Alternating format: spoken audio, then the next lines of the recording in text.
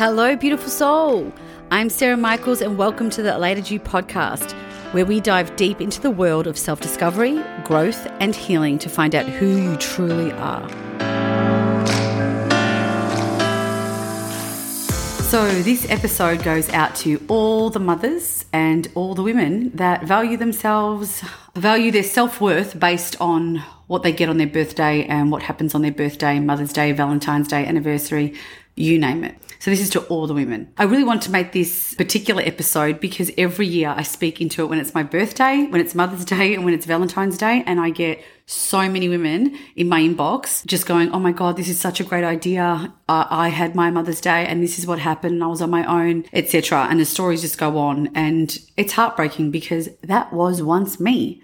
And I have seriously just changed the narrative. And now I look forward to these days knowing that I'm going to be spoiled so much because I'm going to spoil myself. And then whatever else I get from my family is just extra, literally. And I just have removed all expectations because expectations always let us down. The other thing is I actually never really knew what I wanted on these special days. All I knew is that the hype around Valentine's Day, my anniversary, Mother's Day, and especially with social media, you know, there are influencers out there, and I'm not making this right or wrong. I'm just saying you need to start having a look at these things from, you know, your life and, you know, where you're at and where your partners are at and etc. But getting a room full of flowers is just insane. And even though they're at a capacity where they can do that, they're just showing this for the gram, all right? You know, these big, massive teddy bears that are filling up the house and balloons and stuff. And I'm talking about people that are in Dubai where the flowers are really cheap, by the way, in the Middle East. So if you see these kind of posts and you're like, oh my God,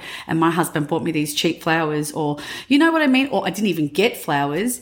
And then that's when it all starts. The stories start happening. It's like, he doesn't love me. My kids don't care about me. All the stories that we start to create in our minds obviously start to produce an emotion in our body and a feeling. And that feeling is usually pretty unpleasant. And it's sad, anger, rage. I know I used to feel really sad, sometimes really angry, which is pretty sad to feel that on your birthday or Mother's Day, all because I had massive expectations. And sometimes I actually didn't even know what I wanted. All I knew is I wanted to be spoiled and I just wanted to feel special on that day. What that meant in my actual eyes, I don't even know. So what I want to say to you women is that how about if you booked the place that you want to go to? How about if you told your partner what you wanted, or you just went and did it yourself? What if you spent the day before?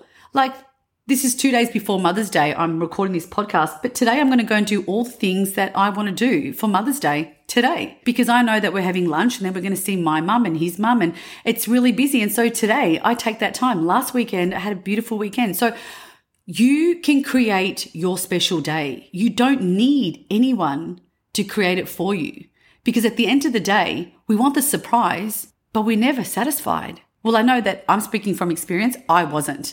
And I was always miserable. And I know that a lot of you are going to resonate with this because it's hard for someone to be a mind reader. So one thing I do say, my husband says, okay, today you don't have to do anything. And that's a really big deal for me because my kids nag me a lot and they want to eat and they want this and they want that. And so that's a day where I don't do anything. I actually go, right, this is my day. And it's really beautiful. But I set that precedent for my husband because my husband didn't have this modeled in his home because they didn't celebrate this. His dad didn't do this for his mum for him to see. You see, if these things aren't modeled for us as children, not just told to us, but modeled, then how are we to know? See, I saw my dad doing these things for my mum. In fact, for Valentine's Day, my dad would send me flowers to school and I would be called over the PA.